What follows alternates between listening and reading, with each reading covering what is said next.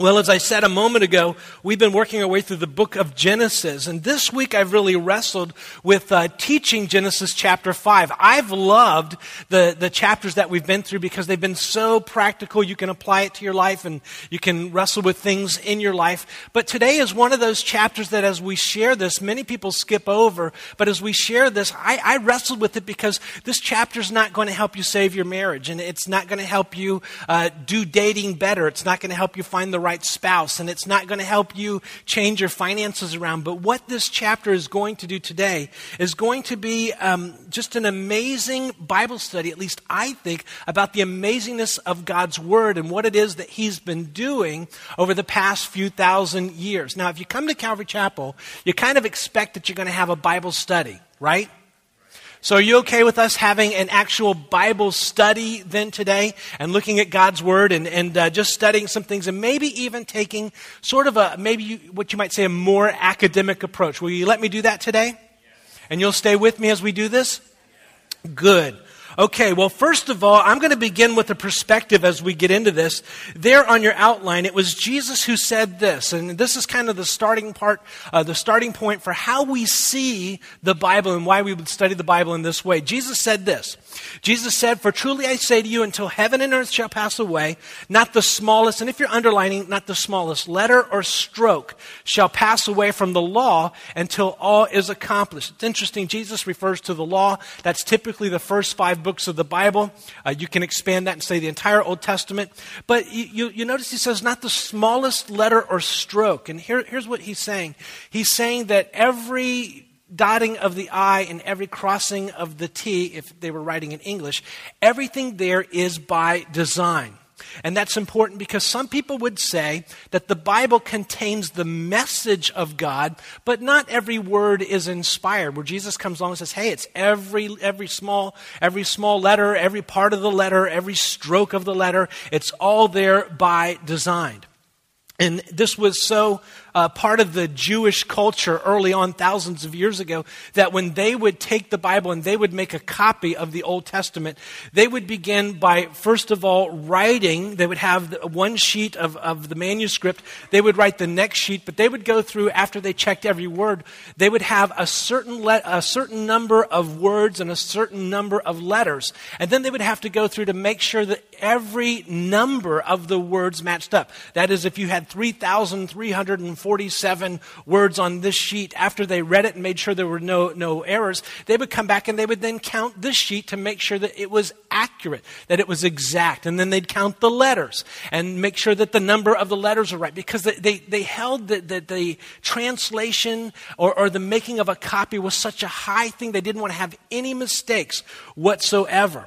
And so they would do that. Now, God in His Word, and this isn't part of your outline, this is just an interesting thing that you may have heard, may not have heard, but God in His Word was so concerned that we would have exact translations that He put in His Word an interesting code, where if you change a word, you lose the code. You might not know this, but the first 5 books of the Bible, Genesis, Exodus, Leviticus, Numbers, and Deuteronomy, is called the law or the Torah. How many of you knew that? You knew that. Good. Did you know that in the first 2 books of the Bible, Genesis and Exodus, if you begin in Hebrew in the original manuscripts, and you begin that as you go every 50 letters, you come to the first 50, and there's a letter, you go 49, you come to the next one's 50, you go 49, come to the next one's 50. All the way through Genesis and Exodus, every 50 letters spells the word Torah as you go through. So if we were doing this in English, it'd be T, and then you go 49 letters, and then the 50th would be O, and then the next one would be, and all the way through without fail. All the way through Genesis and Exodus, the word Torah is spelled every 50 letters. Now, how many of you knew that? Without fail. Well, did you know that you skip over Leviticus and you come to the next 2 books, which would be the last 2 books of the law, which would be Numbers and Deuteronomy? That the same word Torah is spelled every 50 letters. However, in this case, it's not spelled going this way. It's spelled going the opposite direction. That is, you have the first 2 books of the Bible saying Torah every 50 letters, pointing to the middle book. Then you have the next 2 books spelling Torah, but it's pointing back to the middle book. It's coming in and it's going Torah every 50 letters. What do you think in the book of Leviticus every 50th letter spells? Yahweh. All the way through the entire book. Now you change the translation, you make a mistake in any of the manuscripts or copies, and all of a sudden that doesn't work. You see, God has gone to great lengths to make sure that there's a code inside of God's Word, but also to let us know when something would be gone awry, because all of a sudden you would have something that just doesn't add up. God's Word is absolutely amazing. Now, how many of you have ever heard that before? It's a fascinating thing. You can get a number of books on Bible codes. Some of them are a little bit hokey, but this is one that's been corroborated many, many times. And so that's just a fascinating thing that causes me to look at this book and say, there's something really amazing about this book. Well, how inspired is the Bible? Well, notice what Jesus says. There in your outline it says, Jesus answered and said, "It is written that man shall not live on bread alone, but on," and with your pen underline, "every word that proceeds out of the mouth of God." You see, it was Jesus who believed that God's word proceeded, as he says, out of the mouth of God. If you've ever heard somebody say that Scripture is God-breathed, it comes from the viewpoint that Jesus had, that every word, every single word of Scripture is something that God breathed. Now let me ask you a question. Jesus felt that he believed that Scripture was so inspired that every word was God-breathed, right? How inspired do you think Scripture is? Do you believe that it's every word? And that's just a question that you have to ask yourself. And I stand with Jesus in believing that every word is there by design. Now, having said that, the Apostle Paul said, there in your outline, whatever was written in earlier times was written for our instruction. So we read back in the Old Testament and we say, we don't know what this is really all about, but we know this, that Paul told us it was written there for our instruction. That is, those of us who are New Testament believers, it's written for us. I love this verse from Hosea, and you've heard me use it before, but God says this. He says, "I have also spoken by the prophets. I have multiplied visions and have used similitudes." I love that word, similitudes. Underline that word, similitudes. "By the ministry of the prophets." Well, we all know what visions are. Those are kind of like, you see something and or you get an idea, or, God gives you a vision. But what in the world is a similitude? A similitude is simply a word picture. God will at times tell us a story in the Bible, but he's really painting a deeper spiritual picture. And God says, I have used at times similitudes. Now that's going to be important for us because God paints these pictures through these words. In Genesis chapter 5, we come to a genealogy. And I'm going to suggest to you that this genealogy would be a word picture. It is a similitude. I believe that because Jesus says, every word is there by design. God says he uses similitudes. He's painting a picture. And also, I would have to ask myself, why would God take an entire chapter to just give us this genealogy if there's not something there that he would want us to learn? So I'm going to approach this from the perspective that there's something here that God wants us to know, to learn, and to understand. What I'm going to share with you, I'll be very upfront and tell you that not everybody agrees with this. Not everybody agrees with me. And, I'll lay out the evidence and you look at it and you see if there's something here that God might be saying to you. Okay? Like you mean it. Okay, because I get insecure. Now, you'll recall that in Genesis chapter 1, God creates everything. He says it's good. As a matter of fact, he says it's very good. In Genesis chapter 2, he creates man and woman, Adam and Eve, brings them together, puts them in the garden. He says it's very good. Genesis chapter 3, man and woman alone in the garden. All of a sudden, things aren't so good. Things become bad. Genesis, and you know the story. We went through it. They eat the fruit, and then you recall they're kicked out of the garden. Next chapter, Genesis chapter 4, things become very bad. The children of Adam and Eve become less than what they had hoped for. Cain kills Abel. We looked at that last week. So then we come to chapter 5, and I believe that what God is saying in chapter 5, God says, okay, we started off good. Things are getting pretty bad. So before we go any further at all, I need to lay out a picture of what I'm doing. And so I'm going to take an entire chapter, I'm going to put some words in it, and I want you to take this picture and you meditate on it, and so we can, and this picture is going to cover a couple of thousand years. Now, in this picture, we're going to see a couple of things. First of all, in this genealogy, it's going to say, man is born, has a couple of kids, then he dies. Man is born, has a couple of kids, then he dies. 8 times, guy's born, has some kids, and he dies. One guy's not going to die. That's going to be an interesting thing. Also, to let you know that this genealogy is every one of our family histories. We, somehow, some way, come from this genealogy. Because this genealogy is going to wind up with Noah. And every one of us are a descendant of Noah. And so this is your great-great-grandfather, so this is going to be like some family history there. So, I don't know what that does for you, but that's interesting to me. All right, you ready? Verse 1.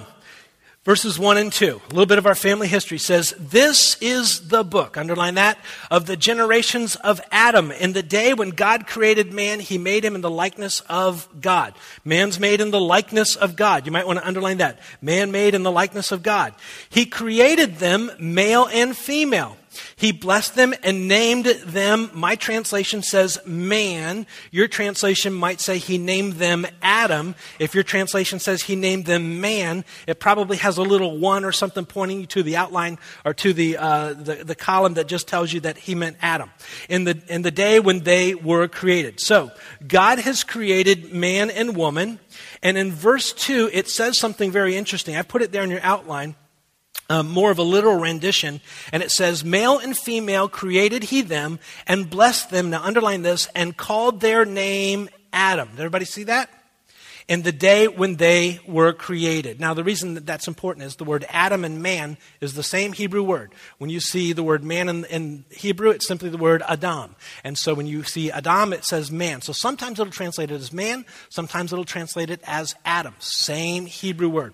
We covered that. Now, notice in the King James Version, he says he called their name Adam, man and woman. Everybody, you see that, right? Now, why is that so important? How many of you ladies here, you got married and now you have somebody else's last name? Now, where did that come from? It comes from the Christian understanding of this verse. That is, way back when, as Bible scholars looked at this, they says, well, it's interesting, he created them Adam and Eve, but in Genesis chapter 5, verse 2, it says, but God called them Adam, or of the man's name. He didn't call them Adam and Eve. He called them a family name, and the family name was Adam, using the man's name. And ever since that, whenever we do a wedding, and it's certainly not just in our church, but many churches and most churches, they'll say at the end of the wedding, may I present to you Mr. and Mrs., and they always say the guy's name. And that comes from this verse because God early on referred to the family but used the man's name. That makes sense? It's not to offend you if you're a feminist. It's just kind of where it comes from. So, then notice in verse 1 it says, this is the book of generations. Now, why is this important? Well, early on, as Adam and Eve were having kids, and those kids had kids, they had what you and I would call the oral tradition. Nobody was writing anything down. And so there came a point, probably after Noah, after all of these people are gone, that they had memorized these names. These names tell us a picture, a story, and at some point somebody says, we need to write this down. And so when Moses is writing this portion of the Bible, the law, in Genesis, he's written the first 4 chapters, but then he says, but this is the book. That tells us, and the word book is also the word scroll. It's just in our language we would say book, they would say scroll. So apparently there was a scroll where somebody wrote these names down, which they felt were important enough to remember, so that whenever Moses comes to this part, he says, we need to put this in under the inspiration of the Holy Spirit. We need to put this in. And he says, but there was a scroll. There was a book that they had. And so this scroll predates the what you and I would have as the Old Testament. Does that make sense so far? Okay, verses 3 through 5, our picture begins. It says, when Adam had lived 130 years, he became the father of a son in, and I want you to underline, his own likeness. His own likeness. Now, God made Adam and Eve in God's likeness, Adam and Eve are going to create children in their likeness. We'll talk about that in a moment. He says he had a son in his own likeness according to his image, and he named him Seth. You might want to underline Seth. And the days of Adam after he became the father of Seth were 800 years, and he had other sons and daughters. So Adam lives about 800 years after he has Seth. I'm now 45, and people say, the 40s are the best. They're just the best, And back then they'd say, the 500s, they're just the best, And so I hope I don't live that long.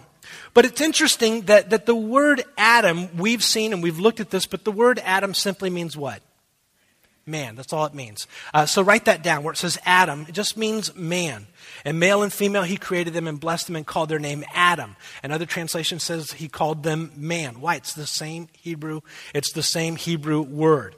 And you notice that he has Seth, and Seth is now in Adam's image. Adam was created in God's image, that is without a sin nature, but then Adam sinned. Now everybody else is going to be created in Adam's image, that is, you and I all have a sin nature. If you don't believe it, just have a 2-year-old. Do you have to tell them to tell the truth, or do you have to tell them how to lie?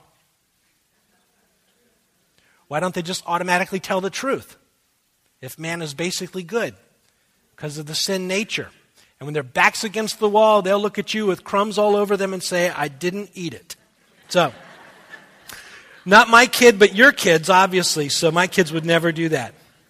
My kids lead the charge. So the first word there is Adam. Then Adam, verses 6 through 8, it says, Seth, that's his son, lived 105 years and became the father of Enosh, right? Underline Enosh and Seth. And Seth lived 807 years after he became the father of Enosh, and he had other sons and daughters. So all the days of Seth were 912 years, and he died. So 912 years, and he died. Now, it's interesting to me that the word Seth is just simply the Hebrew word for appointed. So write that word down, appointed. As a matter of fact, we see that in the last chapter. Notice what Eve told us. And I put it there in your outline. In Genesis 4:25, it says, And Adam knew his wife again and bare a son. She called his name Seth. We would say Sheth. For God said, She hath appointed as sheath, me another seed instead of Abel, whom Cain slew. And so as you look at this, if you were to look in a Bible dictionary and you pull up Seth's name, Seth is going to say it comes from this other Hebrew word, sheath, which is just simply appointed. That's all it means. So Seth means appointed. That makes sense so far? So you have man appointed. Once again, a guy who lives, has a few kids, then he dies. Verses 9 through 11, it says Enosh lived 90 years and became the father of Kenan. Then Enosh lived 815 years after he became the father of Kenan, and he had other sons and daughters. So all the days of Enosh were 905 years, and he died. Now that's interesting to me because the word Enosh, if you have a Strong's Concordance, you just click on Enosh, and here's the word that comes up. I put it there in your outline. And Enosh, in the Hebrew, it would be more like Enosh, something like that. And it comes from a primary root word, and it just means a mortal. And so Enosh just means mortal. Write that down. Mortal. So far in our picture, we have man appointed mortal. Man appointed mortal. So far, everything's been very straightforward as far as the definitions go. Names were given because they were giving a meaning when they would have a child back then, and even later on, and even now, when people have a child, they try to give a child with a name that has a certain meaning. If you've ever seen the old shows of the Indians, they'll talk about the Indian name, and it has a specific meaning, and it has to do with the characteristic of what's going on in the life of that child. So let's see how our story goes. But so far, very straightforwardly, we have man appointed mortal. Anybody here not mortal today? Verses 12 through 14. Then Kenan lived 70 years and became the father of Mahalalel. Say that 10 times fast. Verse 13, then Kenan lived 840 years after he became the father of Mahalalel, and he had other sons and daughters. So all the days of Kenan were 910 years, and he died. Now that's interesting because Kenan is an interesting name, and there's some debate about this. There's actually two possibilities of what this word can mean from its original root, and both possibilities are very cool. First of all, there in your outline, you have the word Kenan there, which is how they would say that name in the original language, Canaan.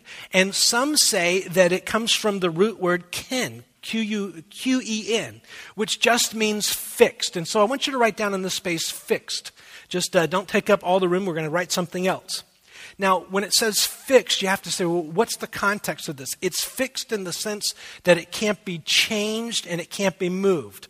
Okay, this building is for the most part fixed. You just don't pick it up and move it. It's fixed. It's not that something was broken and has been repaired. That's not the fix that it's talking about. It's fixed in the sense that it can't be moved. It's kind of, it's a given.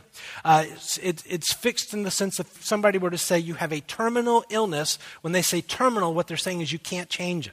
And so it's fixed in the sense that it can't be changed, which would be interesting because then our story would say man is appointed mortal, and that's fixed.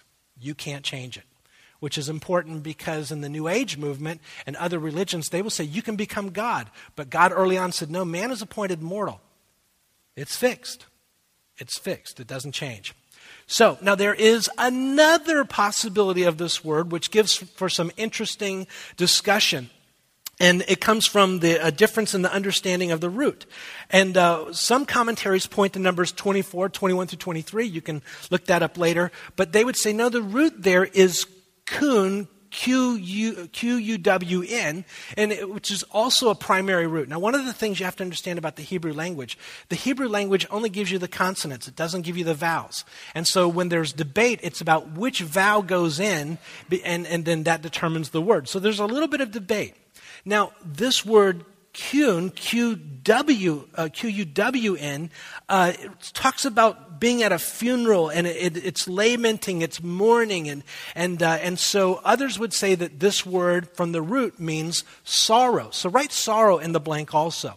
So it could be man appointed mortal sorrow, or it could be man is appointed mortal, and that's fixed. Either way is true, and either way both fit the picture, and both make for some interesting discussion. Picture interesting so far? Okay, let's go on. Verses 15 through 17. Then we come to a guy. It says, Mahalalel lived 65 years, are starting to have kids pretty young here, and became the father of Jared, or they would say Yered. And Mahalalel lived 830 years after he became the father of Yered, or Jared. And he had other sons and daughters. So all the days of Mahalalel were 895 years, and he died. So, there you have it. Now, that's an interesting thing because Mahalalel is two Hebrew words that come together. And I've put them there on your outline. You can see, and I ran out of space, so I had to take some of this out. But you can look this up. The first word is halal, which simply means praise. Praise. And so you hear of some of the psalms, and they'll be called the halal psalms because they're praise psalms. It's just the Hebrew word for praise. It can also be blessed. You can also use the word as blessed. El, at the end of the word, El is the Hebrew name for God. Okay, so this word quite literally means the praise of God. The praise of God. And so some suggest that it could also mean not just the praise of God, but the blessed God. And we do that in our language. We'll tack an L, an E-L on the back of a name, and it changes the meaning. My name is Daniel. Daniel. And so Dan is the Hebrew word for judged. El is the word for God. And so it can either mean that God is my judge, or it can mean that I judge like God or with the judgment of God. But you have Dan, which is judge, and then El, which is from God. It comes from the Hebrew.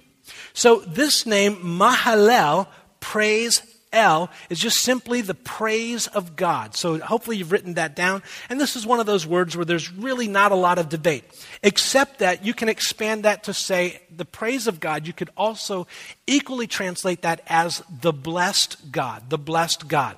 But I'll just take the most common usage of the word. Make sense so far? Okay. So then you come to verses 18 through 20, and it says, Jared lived 162 years and became the father of Enoch. Then Jared lived 800 years after he became the father of Enoch, and he had other sons and daughters. So all the days of Jared were 962 years, and he died. Once again, just showing the mortality of man. Guy is born, has a little space in between, has a couple of kids, and ultimately he dies. And so this is an interesting word. Because for some reason, Mahalalel decides to name his kid Jared. And we would say in Hebrew, Yerid. There's no J in Hebrew, so J always becomes Y. Not that you care, but you can impress your friends at parties. So Yerid in the Hebrew comes from a root word. It's a primitive root that just means to descend, or literally to go downwards or come down. And the other thing that you don't get from that, but you need to know, this is a verb. This is somebody's doing something in this. And so you might want to write down the name of Jared is shall come down. Shall come down.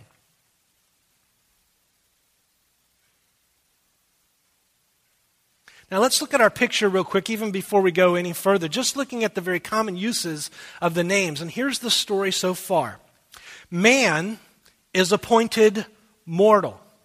That's fixed, or sorrow. But the praise of God, or the blessed God, shall come down. Anybody see a picture developing here? There in Genesis chapter 5. So we go on. Now, shall come down. Okay, so then we come to Genesis verses 21 through 24, and it says, Enoch lived 65 years and became the father of Methuselah. Now, how many of you have ever heard of Methuselah? Okay, so good. The oldest guy in the Bible. There's a reason why this guy is particularly the oldest guy in the Bible. And we're going to see why God chooses to have him live 969 years. Then Enoch, and you're going to want to underline, I'll start at 21 again. You're going to want to underline a couple of things. Enoch lived 65 years and became the father of Methuselah. Then Enoch, underline, walked with God. Now, when the Bible tells you something once, you take notice. But when the Bible tells you something twice, you say, you're telling us something, you want us to draw our attention here. So he says he walked with God 300 years and became the father of Methuselah, and he had other sons and daughters. So all the days of Enoch were 365 years, and Enoch, underline this, walked with God, and he was not, underline this, for God took him. For God took him. So Enoch, interesting, the word Enoch comes from a Hebrew root. It's a primitive root there in your outline. It means to initiate. It means to discipline. But as you look at that word from the Hebrew, we can kind of lose that. Because when you think of disciplining your kids, you think about spanking them. And that's not the idea. And so in the King James, it would take the same word and it would translate it dedicate or to train up. That is, it's disciplining in the sense that it's growing somebody, not spanking them. It's kind of just helping them grow up. Now, and the idea is that many Bible translators say it's training or dedicating them to come up. And they would say the English synonym for this word is simply teaching, is what we do. So why don't you write that word down, teaching. And you can refer back to dedicate and train up and to initiate. And so that's what you're doing. Now, so far. So Enoch is a picture of something in the Bible. We're told two times that Enoch walked with God. Now, why is that so important? Well, in the New Testament, something else is going on here in the Old Testament that the New Testament tells us about that we'd miss. In the New Testament, Jude writes about Enoch, and he says there in your outline, he says, the first prophet, which tells you something about Enoch. He's the first prophet. Now, Enoch, the seventh from Adam, prophesied about these men also, saying, behold, the Lord comes with 10,000s of his saints to execute what? Now, underline the word judgment.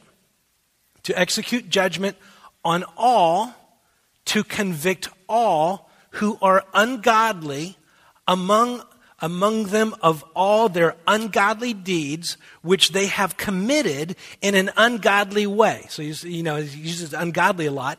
And of all the harsh things which the ungodly sinners have spoken against him.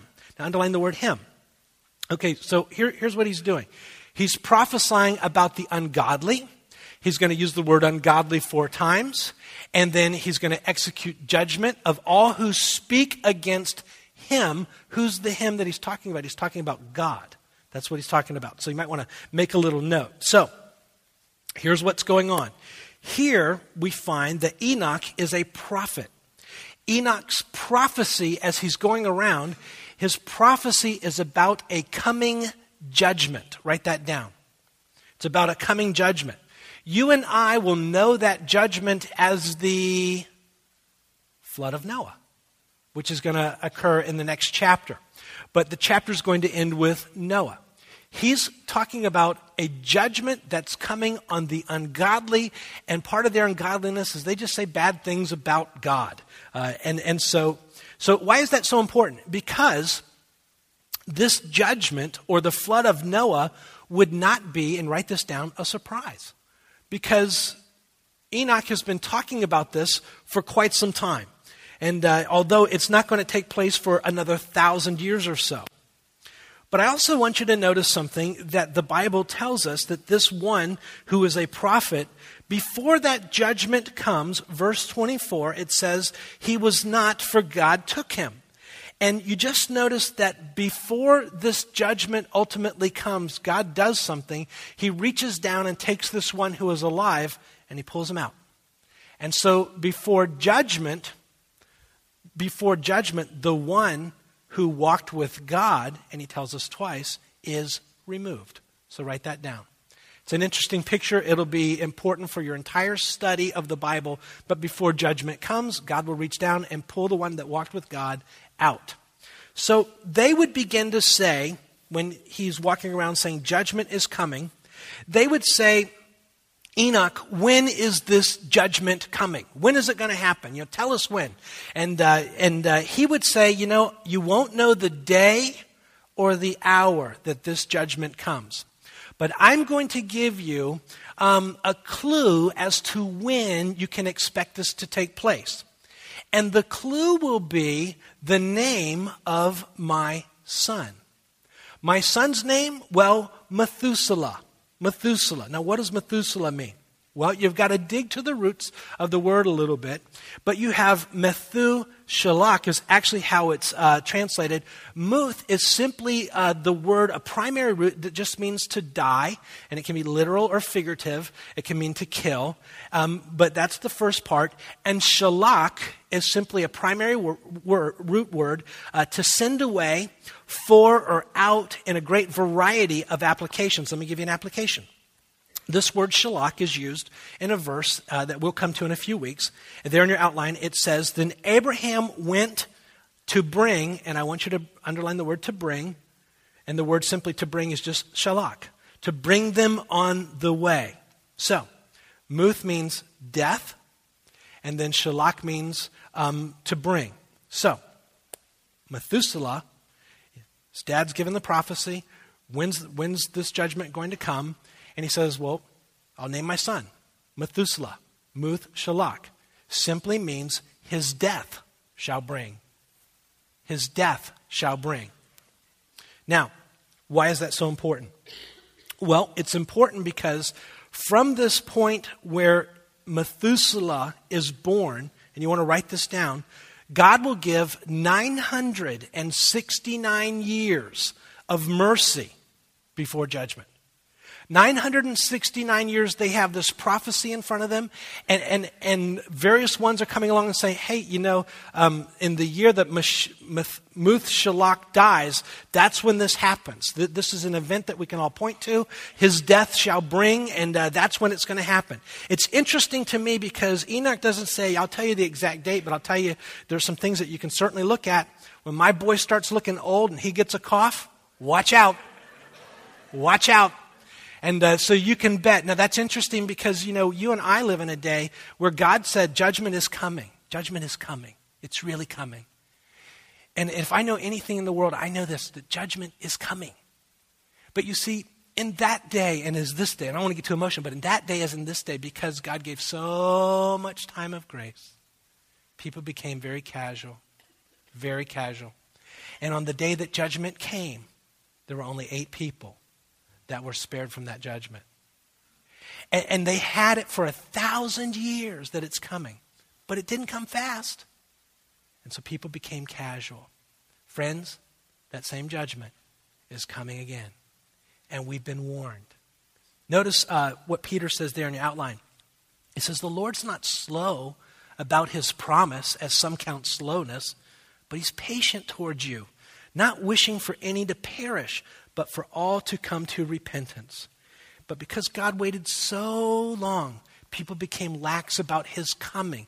They became lax about the judgment that was going to come. And, it's interesting, if you do the math on this, and some of you have Bibles that have done this, but if you do the math, the year that Methuselah dies is the year that Noah goes into the ark. And his death shall bring. His death shall bring. Now, later on, God's going to give another sign. He's going to come to Noah. And he's going to say, Noah, I want you to do something nobody's ever done. I want you to build a big box, an ark, in the middle of the desert. And man has 120 years, and the clock is ticking. They have the prophecy from Enoch about Methuselah. Methuselah's getting pretty old. And Noah, you've got 120 years, and judgment's coming.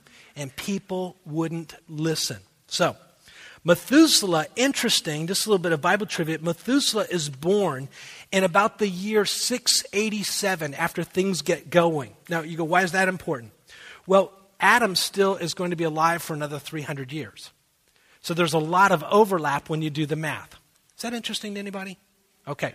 Verses 28 through 31, it says, Lamech lived 182... Methuselah, verse 25, let me go. Or did I do that? No, I did that. That was Methuselah. Verse 28. Lamech lived 182 years and became the father of a son. Now, he called his name Noah, saying, this one will give us, and underline that next word. Some of your Bibles will say rest. How many of your Bibles say rest? And how many of your Bibles say comfort? Comfort, okay. So some of your Bibles say rest, some of your Bibles say comfort. Now, he called his name Noah, which is just Noach from the Hebrew. And you got to put that so you sound smart. Saying, this one will give us Noach, essentially. From our work and from our toil of our hands, arising from the ground which the Lord has cursed. Then Lamech lived 595 years, and after became the father of Noah. He had other sons and daughters. So all the days of Lamech were 777 years, and he died. Now, the name Lamech here is in the Hebrew from Hitchcock's Bible Dictionary. Lamech just means poor. It means to be made low. I'm going to suggest to you another word that describes what we've just read. It would be despairing. It's laid low in the sense that, it's a heavy burden. There's no hope. It's poor emotionally. It's just despairing. That makes sense? Okay, good. So that's his name. Now, in verse 32, it says, now Noah was 500 years old, and Noah became the father of Shem, Ham, and Japheth. Now, very quickly, Shem... How many of you have ever heard of somebody being anti-Semitic? Well, we would say anti-Shemitic because Noah is the father of Shem, who becomes the Shemites. We would say the Semites or Semitic. And so that would be the people who move towards the area of the Middle East that we would call Israel. And so when we say anti-Semitic, we're saying anti-Shemitic. And then you'll notice that he has also Shem, Ham, and we'll see in a couple of chapters that that's the group that moved more down towards Africa. And then Japheth is going to move more towards Europe after the flood. So interesting, Lamech's name is despairing, but Noah's name is just simply the Hebrew word for rest. Rest.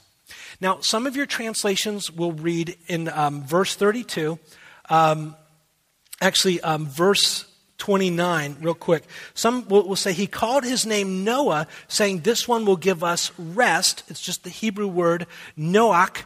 And then some of, or Nachum, which is Noah comes from Nachum. And then some will say comfort. And so Noah can be translated as either rest or comfort. And that's just the meaning of the word in its original. So, why is that so important? Well, it's interesting to me that God, in Genesis chapter 5, lays out a number of words, and those words have specific meanings. I mean, one of the meanings of the words is just simply to come down. How many of you would name one of your kids to come down? Or get off the ladder, something like that. We wouldn't do that. But these names were given to bring us to a specific understanding that would be passed down orally. At a certain point, they would write them down. They would be included in the Bible because they felt it was so important. God felt it was so important. I believe it's a message for you and I. And here's the message. There on your outline in the box. Man is appointed mortal, that could be fixed, or sorrow, mortal sorrow. But the praise of God, or the blessed God, shall come down, teaching that his death shall bring the despairing rest or comfort. Man is appointed mortal. Mortal sorrow or mortal fixed, you can't change it. But the praise of God, or the blessed God, shall come down, teaching that his death shall bring the despairing rest. You know, early on, God had figured out what to do for man's condition. And so in Genesis chapter 5, God says, one of the first things I need to do is lay out for you what's going to take place. You see, it was in the garden as Adam and Eve sinned that God had to take the skin of an animal. God had to literally slaughter an animal. And as he slaughtered that animal for the first time, Adam and Eve, they saw death. And they saw what it looked like. And God said, you will surely die. And they knew that was coming.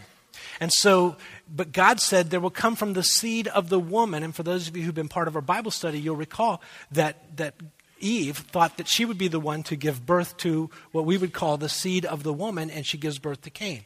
It's not Cain. And as mankind goes on, it gets worse and worse. And early on, God says, somebody has to have this message early on of what I'm going to try, or what I'm going to accomplish, so that you will understand. He says, so here's my message. He says, man is appointed mortal. Every one of us is mortal. It's fixed. You can't change it. No matter who tells you that you can become God or become like a God, God says it's not going to happen. You're mortal. It's fixed. Mortal sorrow. And that's our condition. But the good news is this. The praise of God, or the blessed God, will come down, teaching that his death shall bring the despairing rest or peace. You see, it's his death, and that's the gospel. His death on the cross paid the price that Adam and Eve watched in the garden as they saw their sin and how serious God took it, that something had to die. And for the first time, they saw that animal shrieking.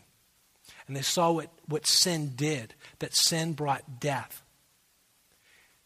And you see, our condition is we're mortal, yes, and we're despairing because we really have no hope. But the good news is this, that the blessed God, or the praise of God, came down. And he taught us that his death will give you and I, who are despairing, we have no hope outside of him. There's no other path to salvation. There's no other opportunity to have a relationship with God. That's the message. But he would bring us rest and comfort. Let me tell you about that rest. It's a rest where once you become his child, you never have to worry again about your relationship with God. My kids never worry about maintaining their pluredness. They are, because they've been born into this family. And nothing can undo that. It just is. And so the message for you today is simply this: that his death has come to bring you peace and rest.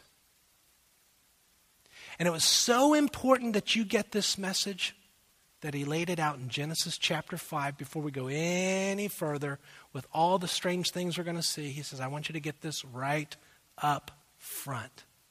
It's his death and ultimately his resurrection. His paying for your sin brings you peace and rest with God. Does that make sense? Yes. Then let's go ahead and close in prayer. And I'm going to ask Jeff to come out. And very simply, I'm just going to pray a prayer. And right now, if you're here today, I hope first of all, that you've walked away going, there's something to this book. Anybody come up with that today? Now, you can go home and do the research. You'll find different people will disagree over the various roots of words, and so you might have to dig between a couple of commentaries or dictionaries to come up with this. So sometimes there's some debate. But for me, I think it's all very clear. But here's the thing. If you're here today and you've never invited Jesus Christ into your life, I just want to say that it's his death on the cross that's going to bring you hope. You see, right now, whatever your situation is in life, and whatever you're facing, whether it's a job loss or divorce, or whether it's problems in your family, finances, your health, your answer ultimately is Jesus Christ. And that's the starting point. And you have to settle that. And it's very simply, there's not even a prayer in the Bible, because if there was, we'd take it and we'd use it, we'd turn it into a ritual. But at some point, you just look at him and you say, Jesus, I don't understand everything, but I've seen some things that are pretty incredible. And here's what I'd like to do. I just want to begin. And so come into my life. Forgive me of my sins. I don't fully understand the whole death thing, but whatever it is, I want it. We've had a few kids come into our family over the past few years, and it's so interesting to see them be born into our family. They have no clue what they've been born into. They have no idea how it works out. They just know that something's different. They were in mommy, they're not in mommy. And things are vastly different. And I want to invite you today just to simply turn to him and say, yes, whatever this is, I want it. I want to be part of your family. And as you do that, the Bible says you're born again. And as you're born again, you won't have it all figured out. You'll never have it all figured out. But you'll be born again. And now you're part of the family. And then God says, now we go to work on everything else. The marriage, the finances, the health, everything else. But this has to be settled first. Does that make sense? So I'm going to pray, and in your own way, you pray also. And then Jeff will just simply close us out with a song. Heavenly Father, for each and every person here today, Lord, we have no idea how amazing your word truly is. And so, Lord, I pray that today, in just some small way, you've at least given us a glimpse of how great it really is, and how far-reaching and how amazing the things are that you've placed inside of your word for us to dig up and to mine and to ponder and to mull over. Father, I pray for the person who would be here today who came in maybe wanting to, maybe for the first time in a long time, to reconnect with you, or maybe the one who's here who's never really embraced you in a deep way, where you've actually come into their life, where they've given themselves to you, where you've washed them clean of their sins. And so, Father, for those who are here today, we just ask you that your Spirit would be so real and so loud inside of them, that they would know that God, that you are real, that Jesus, you are the way, and that whatever you have for them, that they want.